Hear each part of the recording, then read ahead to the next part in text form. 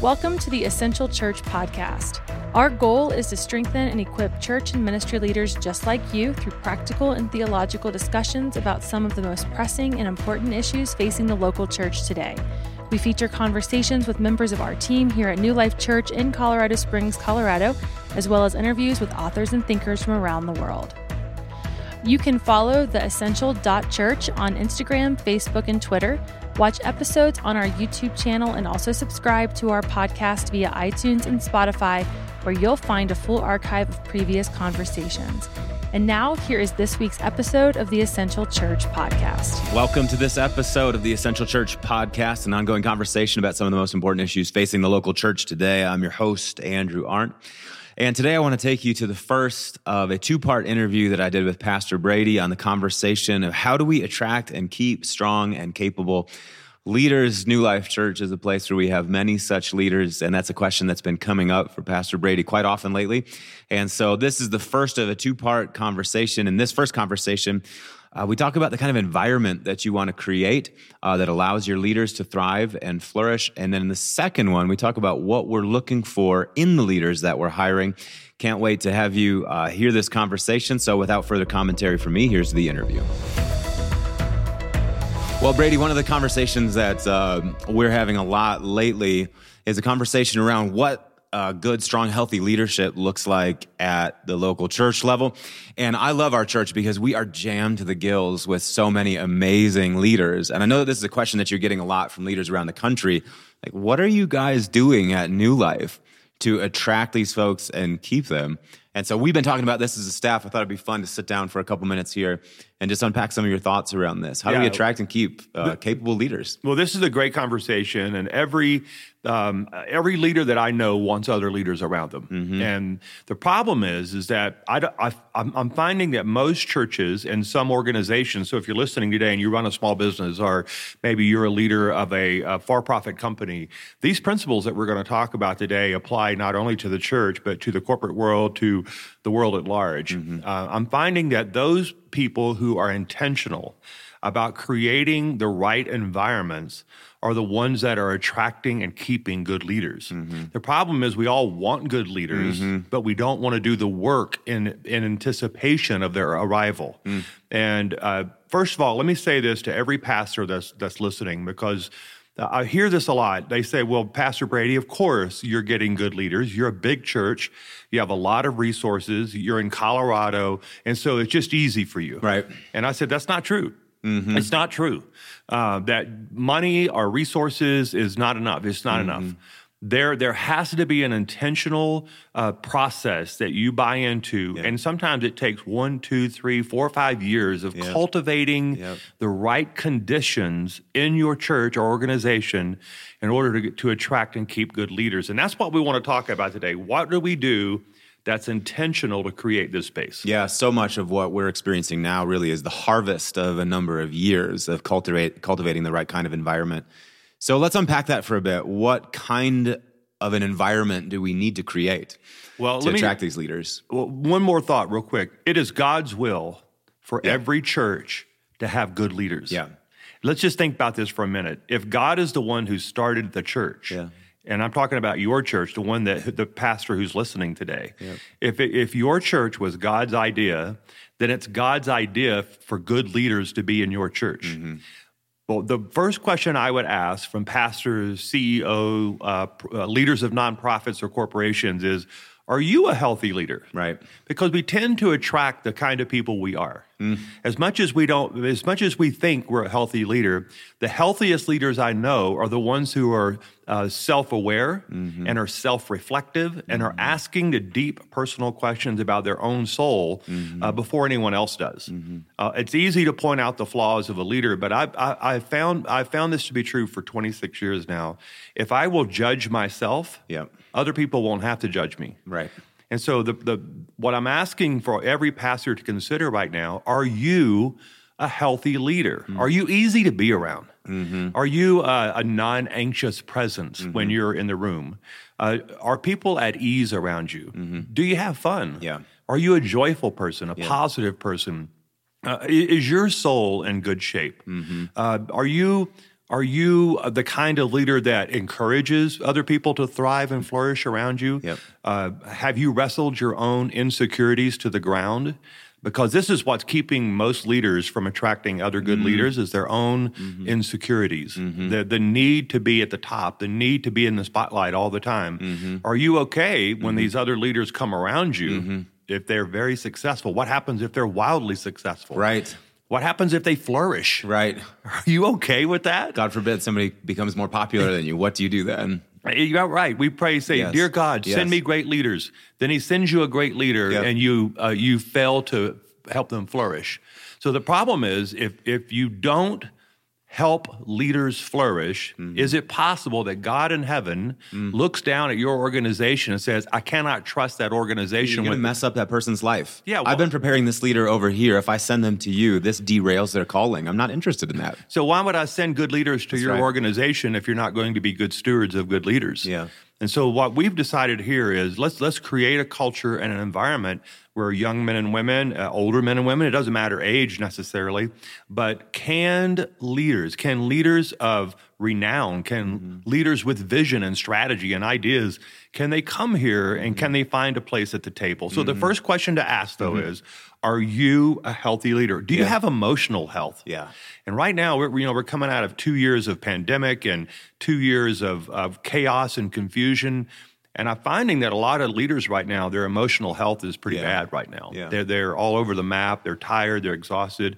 And probably now is not a good time to be adding to your team if you haven't taken time yourself to get healed and whole. Yeah. So make sure you take good care of yourself first, and then the Lord will trust you with other people. I'm going to bear witness to this. You know, Mandy and I moved here about 5 years ago and left a church that we loved and a work that we loved. And we would not have come to a new environment unless we really trusted what was going on here. And I remember telling people at the time, these people are some of the healthiest people I've been around. And the weird thing about New Life Church is that the more I get to know the people at it and the more I get to know the leadership, the healthier it gets. It doesn't get toxic the closer to the center you get. It gets healthier the closer you get to the center. So it made it a trustworthy place for us, and we've certainly thrived the last 5 or so years. I'm curious, if you don't mind expanding for a couple minutes here, Brady, when you think about your own personal health as a leader, if you had to boil it down to a couple things that you're really intent on managing that keep you healthy as a leader, because really it does spill out to the whole organization. When I think about everybody that's involved with us,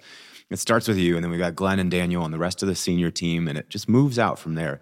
So we're all watching you and following your lead. What are the things that you're doing that are like your most important management points for your own personal health? Well, thank you, first of all, for the kind words. And we're glad you and Mandy came here. We love being here. And you guys added to the health of our team. You didn't take away from it. You added to it. And I appreciate the way you did that. You've come in and built healthy teams of your own, and that's a reflection of your health. There's two things that I have done that keep myself whole. Number one, Jesus is the source of all my needs. Yeah. I don't get my needs met from church. I don't get from church ministry. Yeah. Now, the church itself is obviously a big part of my life, but I'm talking about who I am and what I need doesn't come from what I do. Like your deep emotional needs. Yes. Yeah. And so Spiritual needs. if you don't, this is going to sound so simple. I mean, it's unbelievably simplistic what I'm about to say, but Jesus should be enough for us. And then once you wrestle that to the ground, church life, pastoral ministry, the work that we do, it's hard, it's difficult, it's cumbersome sometimes, it's extremely tiring and difficult. But when your needs are getting met from the deep well of Jesus, then church life, I can get refueled. Yes. But if I depend on the church to refuel me or to give me my identity, I'm going to burn. I'm gonna fall. I can't keep going. Yep. So this is what I tell pastors: stay in love with Jesus. And nothing else. Make sure you have a healthy, robust, personal relationship with Jesus. And it's that simple. Every pastor that I know who's gone through a moral failure, or some type of implosion or some kind of just corruption or scandal, they all say back to me, this is going to sound super easy. They said, I remember when I started my slide toward failure is the day that I stopped praying. He said that they just started living a prayerless life. And when you start leading a prayerless life, you're headed toward disaster. It may take weeks, months, it may even take a decade. But that's the slippery slope we have as pastors, is we get so good at doing church work that we forget who we're working with and for. And we're working with Jesus. Yeah. And we make an idol out of the ministry. Yes. You shall have no other gods before you, the first commandment. And that is the one that we break the moment we stop praying and staying in love with Jesus. And that's the reason it's number one. Yeah. Because everything else is impossible without number one. Yeah. And when you this is what I've done, and I'm not always good at it. I mean, we have ups and downs, and just like in marriage, it's the same way it looks like our relationship with Jesus. It can be great one day, and then you're working hard at it the next day, and it seems easy the third day. So, but stay with it. That's right. All right, that's the first thing. The second thing I would say to leaders is, are you living a life of good rhythm? Yeah. So I believe in working hard. I really do. I believe in being thoughtful. I believe in being organized. I believe in structures and systems and processes. I believe in planning my work and working my plan. I believe waking up every day with a goal in mind. So I work hard. Yeah. I work well, but I also rest well. And a lot of pastors have mastered the art of working hard, but they're terrible at resting. In fact, I was with a group of pastors in El Salvador just last week, and they're just godly guys. They have men and women that have just gone through the worst 2 years. If you think what we've gone through in America has been difficult the last 2 years, Central and South America have really it's been difficult. I mean, the poverty, the violence, the uncertainty in their world has added to the burden of their pastoral calling in a way I can't imagine. This one pastor said to me, though, he said, Pastor Brady, how can we rest? The devil doesn't rest. He said, I tell my people, we don't rest because the devil doesn't rest. So I listened to him, and this is in front of like 20 or 30 very significant pastors in El Salvador. He said this, and I listened to him because I really wanted to hear what he was saying. And he's a young guy. He was less than 40 years old, so he was still trying to figure some stuff out. And he was, we don't rest because the devil doesn't rest. And he got a lot of energy still. Oh, my gosh. But I'll tell you the whole story. But see, so after he got through, I said, the devil is not my example. I said, yes, it's true that the devil may not rest. Yeah. I said, but Jesus rested. Yeah. And I took him to Luke chapter 5, and I said, that Jesus often withdrew to lonely places and prayed. I said, so my pattern, my example is not Satan. Yes, if Satan is your example, then you should work nonstop, 24 hours a day and never sleep, because that's what he's doing. Yes. But Jesus rested, I said, because by faith, he knew that the ultimate victory had been won. And so, listen, we rest by faith. We work by faith. Everything we do is by faith. Wow. And so I tell pastors, listen, if you don't know how to rest well, ultimately you will not work well. Yeah. What we think is that by not resting, we're actually getting more work done. Right. Actually, by not resting, you're getting less work done. Well, Eugene Peterson talks about this over and over again, that we don't rest in order to fuel up for our work, but we rest as a statement of faith that God is the one that's running the world. And so our rest is actually the first part of our life, and our work comes out of our rest. And it's in that way that we enter into the Matthew 11, the light yoke of Jesus. Jesus says, my yoke is easy and my burden is light. And I always tell people, Jesus says this, that my yoke is easy and my burden is light. Now that's either true or Jesus is not the Son of God. He's lying to us. But I think he's resurrected. He is the Son of God. He's telling us the truth. So if it doesn't feel easy and light, it's either that we're carrying weight that we shouldn't carry, or we're carrying it in the wrong way. That's we're beautiful. Carrying out of striving or ambition or envy or whatever. So we have to reevaluate our relationship to it. But I think you're right. That's the two things that have sustained us here at New Life. And I hope, I pray it's deeply embedded into our culture by now. I've been here 14 and a half years, is that we keep Jesus at the center of everything we do. Yeah. His death, burial, and resurrection, and his soon return is everything. And then secondly, we work well, we stay focused, but we know how to rest well and by faith. And so those two things are paramount here. Now, so that's the personal health of the leader that creates this soil, okay? Now, I'm about to talk about something that most pastors don't even consider. When pastors say, "Dear Jesus, I need good leaders, please send me great leaders. I need more volunteers." The question I would ask is, are you a healthy leader? And you and I have just talked about that in some complexity. Now, here's the second thing, though.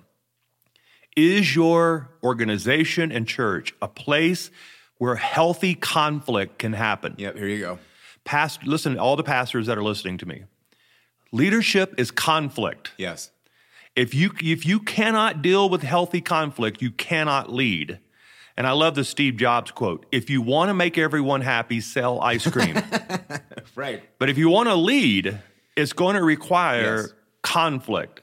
Now, I do a lot of coaching, and what I'm finding, there are a lot of pastors who are introverts, who are studious, they're quiet, they're thoughtful, they're smart, they love studying, they love preparing text and sermons and all those things, and that's great. I wish I were more like that.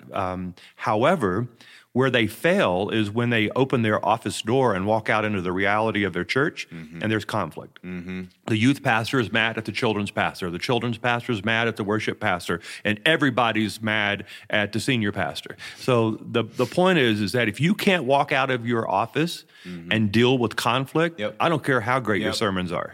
It doesn't matter how you can exegete a text and know Hebrew and Greek and Aramaic and tell people the great stories of the church fathers. If you can't walk out of that office and deal with the realities of human conflict in your organization will fail. The church will fail. In fact, the Pauline epistles, the letters of Paul, are primarily disputes that he is trying to settle. Think about that. Some of the best theology that has ever been done in the church, our written scripture, is because there was a couple people were fussing with one another. Hey, some of Chloe's people told me. Now let's have a conversation here, you know? Yes. Yeah. And Paul would say where 2 or 3 people are gathered together, there's going to be a fuss. And that's why Jesus is there. I always tell people that where 2 or 3 are gathered together, there will be Jesus. Well, the reason Jesus showed up was to referee. That's right. Because we can't get along, and that's our problem. That's the human nature. That's the human condition. Yeah. And so I tell people, if you don't have an organization where people can fuss and fight and love each other afterwards. Now, we just had a meeting this week, and you were in this meeting, where someone in the meeting was really aggravated, and they kind of burst out. I mean, they kind of had an outburst. And then that person looked at me and said, I'm sorry about that. I said, don't be sorry. Yeah. There has to be places in our organization where you can emote, where you can speak to the level that you feel it. Speak to the strength that you feel it. Without repercussions, without punitive damages being leveled against you. That's a healthy organization. When you know how to deal with conflict in your organization, I believe that will allow God to trust you with other leaders. And so these 2 things are the things that we are working hard. So that's the first 2 things. Keeping ourselves healthy as leaders, Jesus first. Secondly, creating a culture where conflict can happen and relationships are not dissolved as a result of those conflicts. So, and I can talk more about that in a future podcast. I don't want to get too deep in the weeds with that, but that is super important. Now, here's the last thing. Does everyone really have a place at the table in your organization? And this is a 21st century question that was asked in the first century. Can Jews and Greeks, Gentiles, the rich and the poor, slaves and free people, can they all come to the church, and can they all have a voice, and can they have equal weight in the decisions that are being made? And that was the challenge of the early church for sure. Not just can we sit together, that was big enough, but can we sit at the table together? Can we oversee things together? And I think about the great example of Acts chapter 7, when the widows were being overlooked in the daily distribution of food, and the apostles appointed folks of Greek-speaking background, like their names, like they were the ones in charge of that. So it's not just, I think sometimes when we think of inclusivity, we think of, we've got lots of different kinds of people with us, but you're talking about something much more robust. It's not just people do we allow black, white, and brown people to sit in the building and have worship services with us? I'm talking about, do we have black, white, and brown people at the decision table? Old people, older people, wiser people, rich and poor, young and old, black, white, and brown people. Is there really a place for their voice to be heard in your organization? And see, I just had this conversation recently with a pastor. We all want diversity until diversity happens. Until we realize the conflict of diversity. There's a reason why black people and white people have been at conflict with each other. It's the age-old sin issue, but the reason is because we're different. And we don't know how to handle those differences. So it's just easier to divide than it is to sit and have meaningful conversations. So that's the third thing I would say to organizations.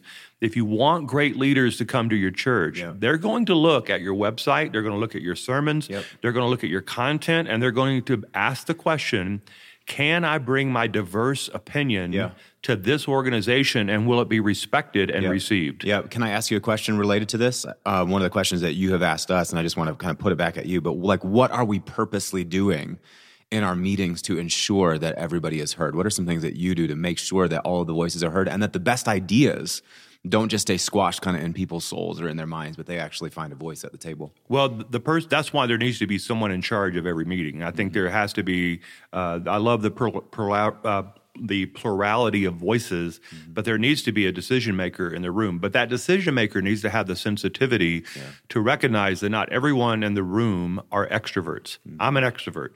If I don't make a decision at least once an hour, I get really frustrated. I like making decisions. I'm decisive. But what I've learned as I'm 55 years old now, and as I've gotten older, I realize that sometimes the best decisions are wrapped up in an introverted world, and they have to be carefully unwrapped. So oftentimes in a meeting, I will pause, and you have to call on people and ask them for their opinion. And then sometimes they're going to say to you, I need some time to think about this. So don't get in a hurry with the decision. Make sure there's time for everyone in the room to process the information. Oftentimes I come into the meeting with information that no one else has. And so I've had hours and sometimes even days to process the information before I present it to the team. Well, give them the same benefit. If you've had hours and days to process the information, give them hours and days to process it. And then the best idea normally comes to the surface. That's really good. Two things related to that. I was thinking about things that I have sometimes done. One, with the introverts, I have sometimes just made it a point to, after the conversation happens, I'm going to go chase them down and get some one-on-one time with them. Hey, what'd you think about how that meeting went? And sometimes the best things, they come out just a little bit after because it took them that long to get their good ideas. Another thing that sometimes I think that leaders can do, and I have done in the past, is prompting people ahead of time. Hey, we're going to have a conversation about X, Y, Z. So be thinking about this ahead of time so that when we come, you're ready to go with your ideas. So sometimes just knowing that people bring different dispositions to the table, we can tilt the table towards that so that we get all the best ideas. We should have another podcast on just how to have a great meeting, but one of the things that great meetings is when we get the agenda in advance and we know all the information is given to everyone in advance. That's good team culture. When you know what you're going to talk about, everyone has the same information and everyone has the same amount of time to process it. All of these things create this healthy soil. And when that healthy soil is present in your church, here's the guarantee. God will send every church, big or small or medium size, God will send healthy leaders to healthy churches. That is a guarantee.